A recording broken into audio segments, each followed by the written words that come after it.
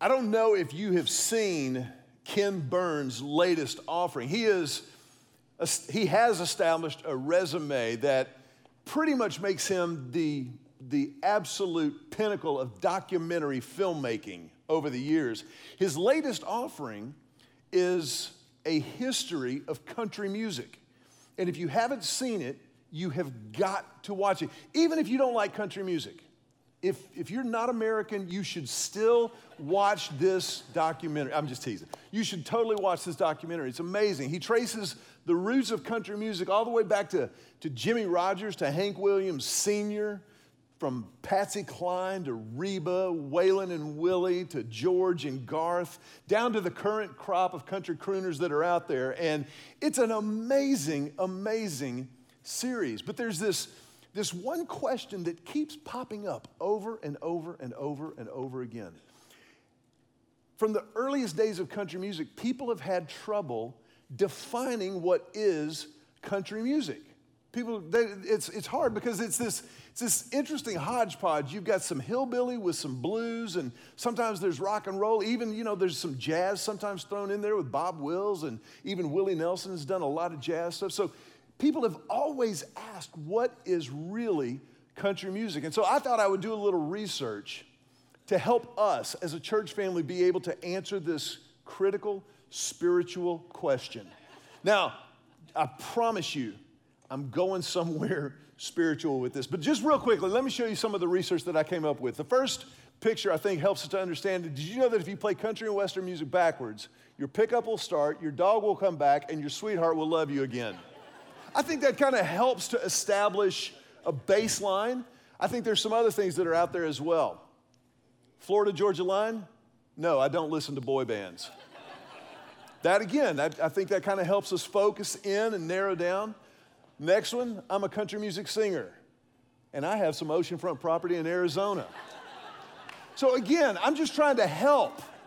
I'm trying to help you understand. The last one, Luke Bryan, Waylon and Johnny said they've never heard of her. Now, some people might say this is mean-spirited. I prefer to look at it as helpful. Sometimes the truth hurts. And I think it's important for us to be able to understand what is country music. Now, here's where I'm going with that. I promise you, I told you I'd get there. The reality is, it can be really, really difficult sometimes to categorize something that is common. It can be really difficult to categorize, to describe something that we think we know what it is. We think we understand what defines that which is common.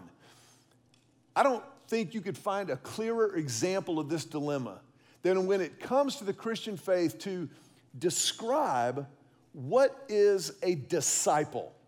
A disciple. We've all heard the word disciple. You had Jesus and his 12 disciples who became 11 when Judas hung himself after betraying Jesus. But then there's also this notion that Jesus introduces in the New Testament that everyone, not just those 12 who are closest to him, but everyone who would follow Jesus would be a disciple. A Christian means that you are a follower of Jesus Christ.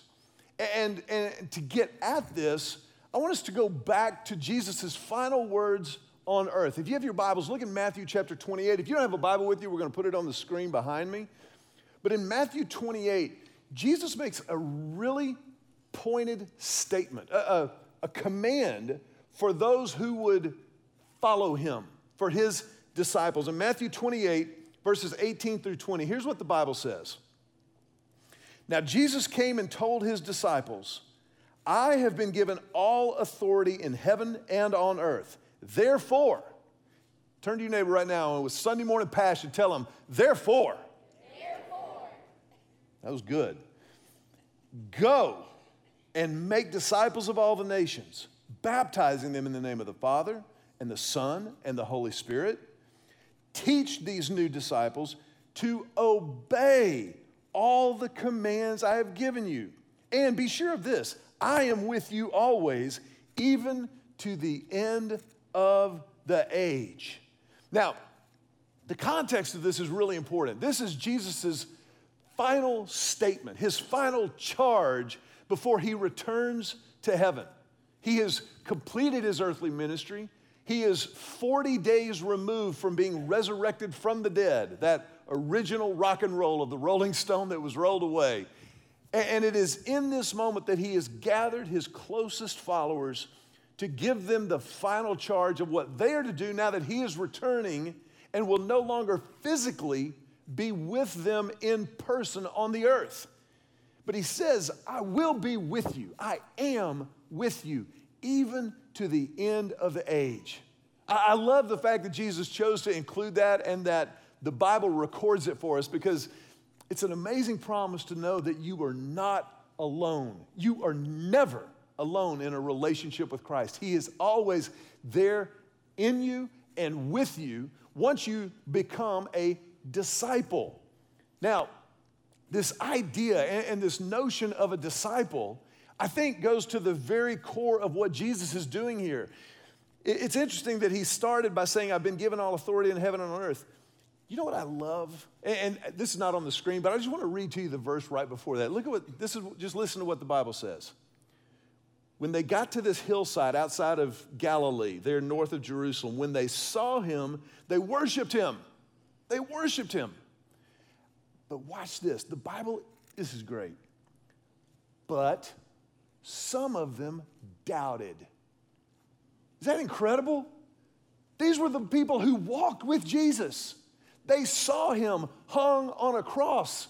One of them even put his hand in the wound in his side. And some of them doubted. It's okay to doubt and worship, to lift up the name of Jesus. The song that we sang right there at the end of the worship set this morning, that word hallelujah. Say hallelujah. Hallelujah. Now let's say it spiritually. Hallelujah. Hallelujah. That's good. Now, that's actually a Hebrew word, and it's a call, it's a collective call to worship. It's like, let's celebrate, let's lift up the name of God. That's what they're doing on this hillside in Galilee, just a few miles kind of northeast of Jerusalem there. And they still doubted. They still were like, what just happened? And yet they worshiped. And as they worshiped, Jesus gave them this final charge.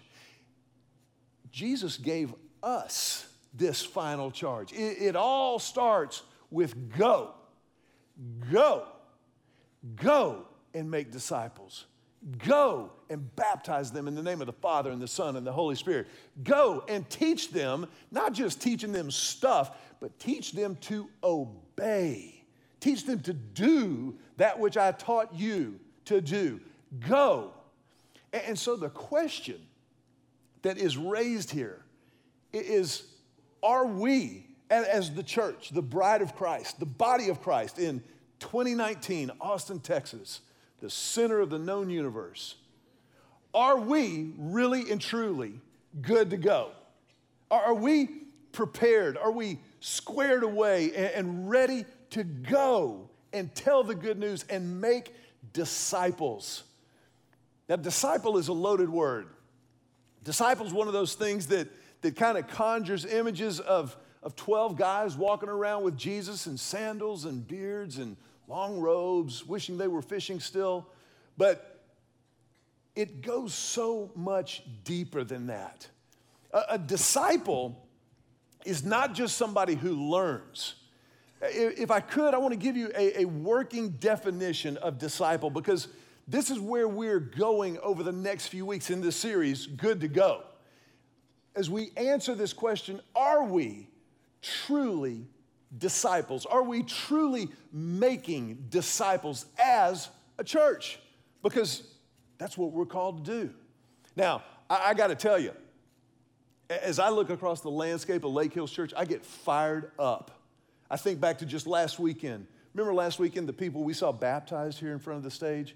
That's an amazing celebration. I thought about the children who were baptized after having visited with a pastor, with a leader in our church, one of our staff members who knew what they were doing when they got in the water, who were making their faith their own and really and truly growing up into followers of Christ to be disciples on their own, not because their parents are making them or dragging them to church. One of the things that we look at around here is how many kids are dragging their parents to church instead of parents dragging their kids to church.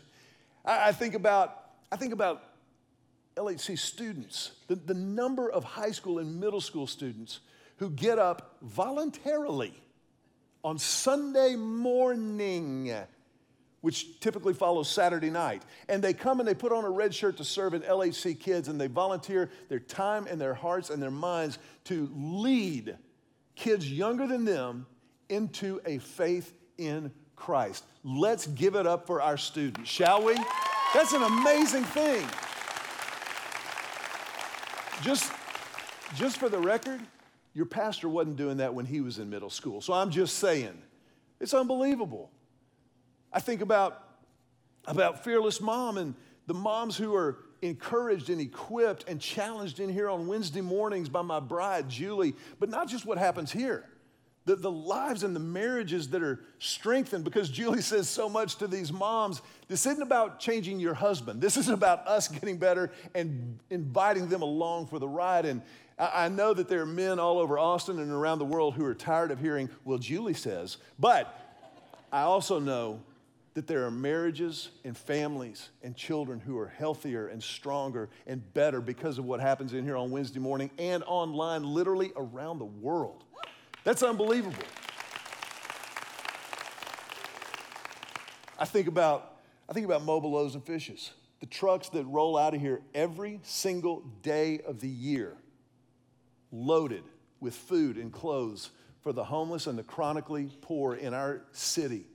I get excited about that, and everybody say and we can get better. We can absolutely get better and get stronger.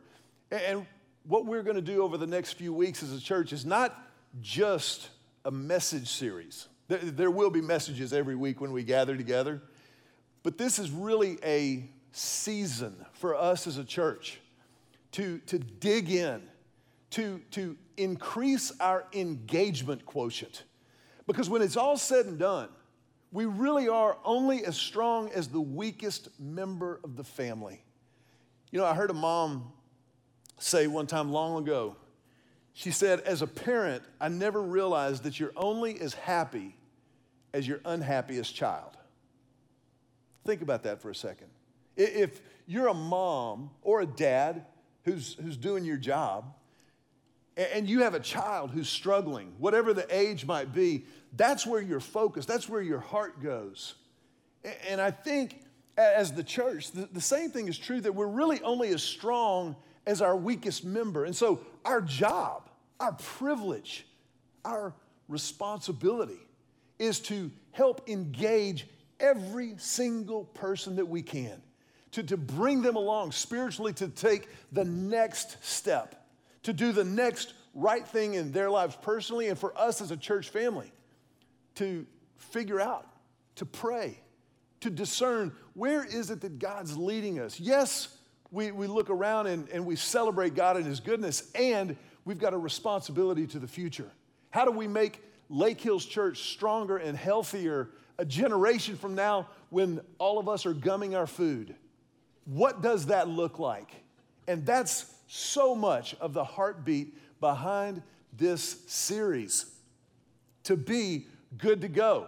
But you'll notice there's a little subtitle to that, and that is, where you at? I want you to turn to your neighbor and with a smile, pleasantly ask them, where you at? Because if it's true that we're only as strong as our weakest member, then that means that we have to get better. If we are going to get better and stronger and healthier and serve more people, then we have to get better, stronger, and healthier and serve more people. We all have a next step to take. It doesn't matter where you are as a believer, as a follower in Christ, or somebody who's just checking things out, kicking the tires. None of us has arrived. None of us has fulfilled our God-given potential to move His purposes forward in this world. So underlying everything that we're going to talk about over the next few weeks is that question, where are you at? What are you doing to grow spiritually? What are you doing to do more? Because Jesus didn't just say, teach these new disciples. He said, teach these new disciples to obey. Teach these new disciples to do what I've called you to do. In 2001, a guy by the name of Jim Collins released a book that would go on to become a New York Times bestseller and a classic for anyone who wanted to build a business. It was entitled, very cleverly, Good to Great. And what Collins and his research team did was they devoted thousands of people hours, 5 years, to a research project that studied corporations in America that had been mired in the mud of mediocrity for years, but somehow hit an inflection point and then began just hockey stick growth. And they went from good, just kind of average with other people in the market, in the stock market, to absolutely phenomenal, huge success relative to the stock market that was sustained for over 15 years. And Collins said that they chose 15 years because nobody gets lucky for 15 years in business. You may get lucky and catch your lightning in a bottle for a year or two, cash out and buy an island somewhere, but nobody gets lucky for 15 years. And one of the surprising findings of their study was that of all of those companies that did go from good to great, that beat the market average, in every single instance, there was not one light bulb, lightning bolt, magic bullet moment. There was no rock star CEO that entered the scene and energized the crew. There was no marketing or branding campaign that suddenly catapulted them into the heights. But rather what they found was that it was just consistent pushing in the right direction over time that ultimately resulted in a breakthrough. And Collins and his team came to label this the flywheel effect. He says in the book, I want you to picture a massive steel wheel. This steel wheel is 30 feet in diameter, 2 feet thick, and weighs 5,000 pounds. Now, your job is to get that wheel moving as fast as you possibly can. And so you say, okay, I'm up to the task. And you start pushing this wheel with everything you have. You just start pushing this wheel and go, man, I wish I had somebody strong like Pastor Mac to help me. And just, here we go, I'm pushing the wheel. And finally, after pushing with all of your might, with everything that you have, leveraging, using the legs, moving forward, the wheel finally moves an inch. And you go, but the wheel will move. So I'm gonna push it again. And so as it comes to the end of that inch, you lean into it again and you push it. And this time it moves 2 inches. You go, here we go.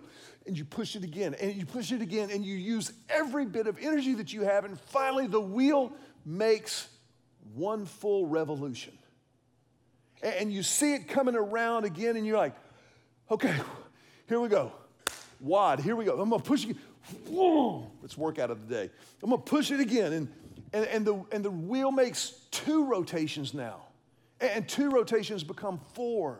And 4 become 8, 8 becomes 16, 16 become 32, 64, 128, 256, 500, 1,000, 2,000, 5,000. Here we go. The wheel is spinning now on its axle with unbelievable momentum.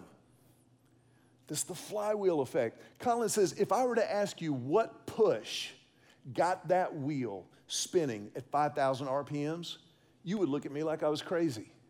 You'd be like, it was every push. It was all the pushes. That's the flywheel effect. Collins said of the CEOs that we interviewed, when we asked them what was the breakthrough moment, what was the breakthrough decision, they looked at us like we were crazy. Every single one of them said there wasn't a moment. Well, one of them said, I guess there was a moment. It was between 1974 and 1985. For those of you scoring at home, that's an 11-year moment. What investment made Warren Buffett a billionaire? All of them. It's doing the right thing. It's pushing in the right direction for long enough to build momentum. Jesus described in Matthew 28 the flywheel of faith. Jesus said, that is what you are called to. That's what I'm called to. Jesus said, you are the flywheel of the Christian faith. You're the church. Now, it's your job to push the wheel. It's your job to work. It's your job to pray. It's your job to give. It's your job to be the church and get the flywheel moving. It's not the job of just the people who talk on Sunday morning. They're involved. They're going to set direction. They're going to offer godly leadership, but it's all God's children. It's all of us pushing in the right direction. Jesus established the flywheel phenomena 2,000 years before Jim Collins drew breath. So, where are you at? Over the next few weeks, we're going to take a look at this flywheel effect. Now, we don't call it the flywheel around here. We're calling it full circle faith. And a full circle faith means that a person is fully functioning, that there are really 6 cylinders that are always firing in the life of a person who is practicing, who is experiencing full circle faith. And I want to just introduce these components to you this weekend. And also, as you go through this, I want to make sure that you understand before we put anything on the screen that you can do these in any particular order. There are some things that happen typically in a chronological fashion, but for some of us here, we're going to identify some things that are working and doing well. We're going to look at some other things that, well, man, I need to shore that up. I need to get better. I need to get stronger in that arena. So, full circle faith for purposes of discussion and identification, for personal diagnosis to say, where am I at? Where are you at? Number 1, full circle faith is attend. Attend. Everybody in this room, you just did. You got component number 1. Give yourselves a round of applause. Now, listen, I know you can go to heaven without going to church. I know that. People tell me all the time, this is opening season, opening weekend of deer season, archery. Don't be shooting with a rifle this weekend. Archery. Some people are like, I'm so close to God when I hunt. And I get that. I've been there, done that, got the t-shirt. But there's something that happens when we gather. There's something that happens when our voices ring off of the rafters together with worship that does not happen in a deer blind or listening on a podcast or chilling out at home. I'm just saying there's something about attending, about gathering with the family of faith. Man, when you walk in, when I walk in, just being here, and it's encouraging. It's exciting. I look around and I see people, I'm like, this is great. And that's not because I'm the pastor. That's because I'm a follower of Christ. I walked in this morning, front row, Allie Smith. Allie's one of our bonus daughters. I didn't know Allie was going to be here. She's a nurse. She's a nighttime NICU nurse. Ugh. But Allie, sitting on the front row, smiling, being Allie, that just fires me up. I get excited about that. So does she. You folks up there in the bleachers, man, I love it. I'm fired up. Because you're here. Attending is a big deal. There are so many options. And listen, I listen to a lot of podcasts and preachers online. That's a good thing. That's a great thing. It ain't attending. It ain't gathering with the family of faith.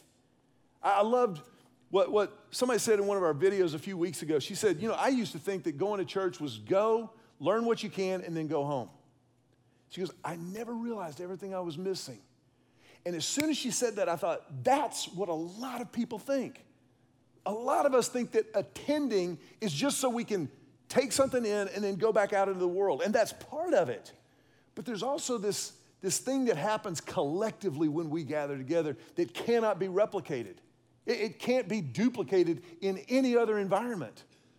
So if you're sick, if you're infirmed, watching at home right now because we pray for you, we lift you up in prayer, and can't wait for you to be back in the house. But it's not an excuse to stay away. And here's the great thing. You know I'm not yelling at you. You're here.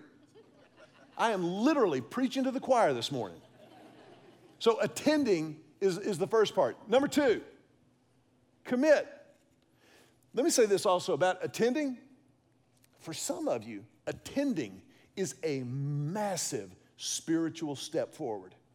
Some of you in this room right now have overcome enormous spiritual and emotional and relational and historical hurdles just to be in the room. So we celebrate the dog out of that. Man, that's impressive. And committing to a relationship with Christ. That's a huge part of the process. It's not enough to just attend. Now, we've already established it matters, but it's also committing to Christ, and as a Christ follower, committing to a particular church, joining as a member of a church. We think of membership like Gold's Gym. We're coming up on the end of the year. It's getting ready to be October. You can feel the chill in the air already. It was down to 98 yesterday. But when we get to the end of the year and start thinking about New Year's resolutions, some of us right now are not members of a gym, and you will join a gym. You will, and that's great. We celebrate that. Your body's a temple. Take care of the temple. Great. But it's different being a member of a gym and being a member of a church. Being a member of a church means that you are a part of the body of Christ. That you, as a part of the body, need the body, and the body needs you. It's a two-way street. So commitment, it may be your next step in your full circle faith. Number 3, serving, using your gifts and your talents. Helping the church be everything Jesus has commissioned us to be. You got something to offer. You've got spiritual gifts. When you make that commitment to Christ, the Holy Spirit endows you, deposits in your life spiritual gifts that he wants to use for the building up and the growing of the church. So we're serving somewhere. We're helping out. I've mentioned those high school and middle school students earlier. Great example of that. I think about the grandparents in our church whose kids live out of town. Their grandkids don't even know that Lake Hills Church exists, but they serve here. It's amazing. Serving is a big part of it. Next up, connecting. Woo, this is a big one. Connecting. That means actually, I'm going to use the R word, actually having a relationship. I said it. I did. I threw it out there. Having a relationship with people in the church.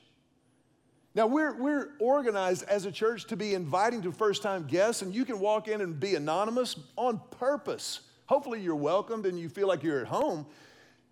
But at a certain point, this spiritual journey requires relationship. You will never grow to your full spiritual potential if you're not connected to other people in a meaningful way. Now, I would encourage you to ease into that connection. Don't walk into a Bible study and just say, my mom put my diapers on too tight. We all pray for them. Don't be the weird guy in the room. But make the effort to connect. Bible studies, Fearless Mom, connect groups, whatever it might be. Connecting is a big part of it. 1, 2, 3, 4, 5. Give. If you're a follower of Christ, we're commanded to give generously. We're invited to propel the mission of the church forward by giving financially of what God has entrusted to us. Now, if you're not a Christian, ignore that. You don't have to. You're welcome to, but you don't have to. But if you are a follower of Christ, giving generously begins with the tithe. By tithing 10% of all 100% that God's entrusted to you.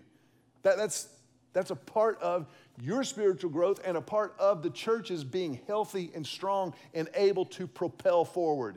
Giving. Now, hold on just a second. Don't put it up. there's a gap. We still, I told you it was full circle faith, but we haven't yet closed the loop. And this is critical.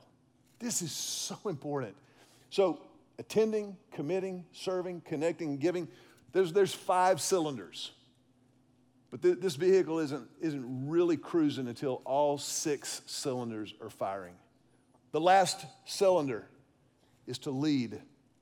It is for you to be leading other people to spiritual growth. Jesus said, go and make disciples. What are you doing to make disciples? What are you doing personally to help somebody else be more like Christ? You've got something to offer. Now, you're probably not going to start by preaching on Sunday morning. As a matter of fact, I can promise you at Lake Hills Church, you're really not going to. But you have something to offer to lead other people. Man, I think back to when I was a kid growing up at Second Baptist Church in Houston.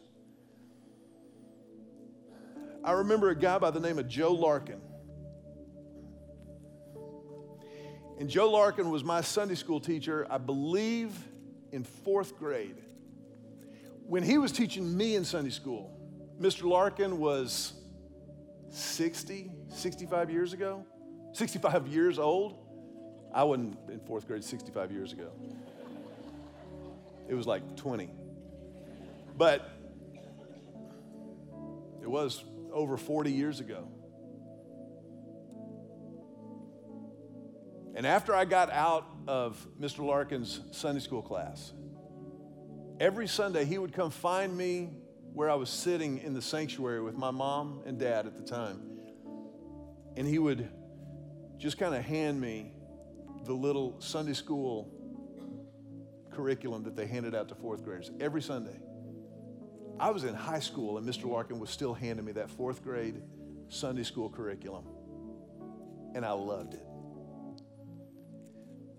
Now, Mr. Larkin never taught any of my seminary classes. But it was the relationship that we had. It was that connection. Because I promise you, my mom and dad made sure we were at church. Believe me. And there were Sundays when I said I didn't want to go. Please, of course. There's Sundays now I don't want to go. Not today. But I think about what a godly man Joe Larkin was. And I remember his wife, Jimmy Larkin. But that happened in the church. It happened because of relationship. And Mr. Larkin would never have had a podcast. Was never going to be on TV. But he was just faithful. And I don't know, but I feel pretty confident that all 6 cylinders in Joe Larkin's life were firing. I don't remember Mr. Larkin having a bad day. I'm sure he did. He's human. But as we begin this season as a church, I want to challenge you. I want to be the example with you and for you. I want to be more like Joe. Be like Joe Larkin. Answer the question, where are you at? And here's the deal. Just take the next step. Just the next step. Take the next step. I don't know where you are this weekend. I don't know what challenges you walked in the door carrying. But I do know this. Jesus promised us when he called us, when he commanded us to go, he promised us, you'll never be alone. He said, I am with you. I am with you, even to the end of the age. If you're here today and you've never experienced that, If you've never stepped into that, what a perfect time to do it. For you, it's commitment time. It's committing your life to Christ. Committing your life to the one who gave his life for you. Confessing your sins, acknowledging that he is God and you are not, and just praying a prayer of commitment, a prayer of beginning this relationship. I want to ask you to bow your heads for just a brief moment. Just a moment. If you want to begin, if you want to commit to Christ, then you pray right where you're sitting. Just silently communicate from your heart to the heart of God. Just silently say something like this in your own words. Just say, Jesus, I need you. You, Jesus, are Lord. You are God and I am not. So I confess my sin to you. I claim your forgiveness. I choose to believe that you died on the cross for me and that you rose from the dead. And I will follow you. I am your disciple from this moment forward.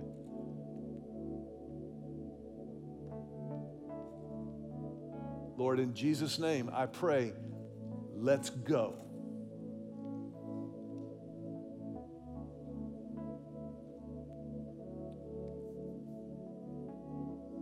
Very quickly, very briefly, if you would just remain with your heads bowed.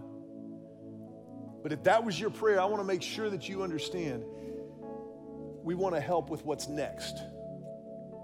This is just the beginning. And so as a church, that Connect card that's in the program, you've already heard it talked about a few times this morning. Just open that up right now, just right where you're sitting. And just start filling the Connect card out. You'll notice right underneath your contact information is a place to say, to indicate I committed my life to Christ this week. That card is how we can begin a dialogue and a conversation about what's next. And so once you've completed it, just tear it off along the fold. It's perforated there.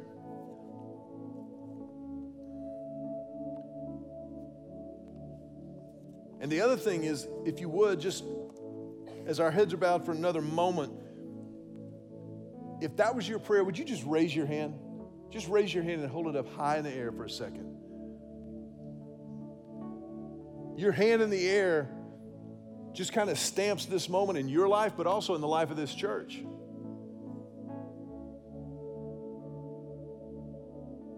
And our family tradition around here, as a family, is that you can go ahead and put your hands down, but we're going to put our hands together and tell you, welcome home. Welcome home.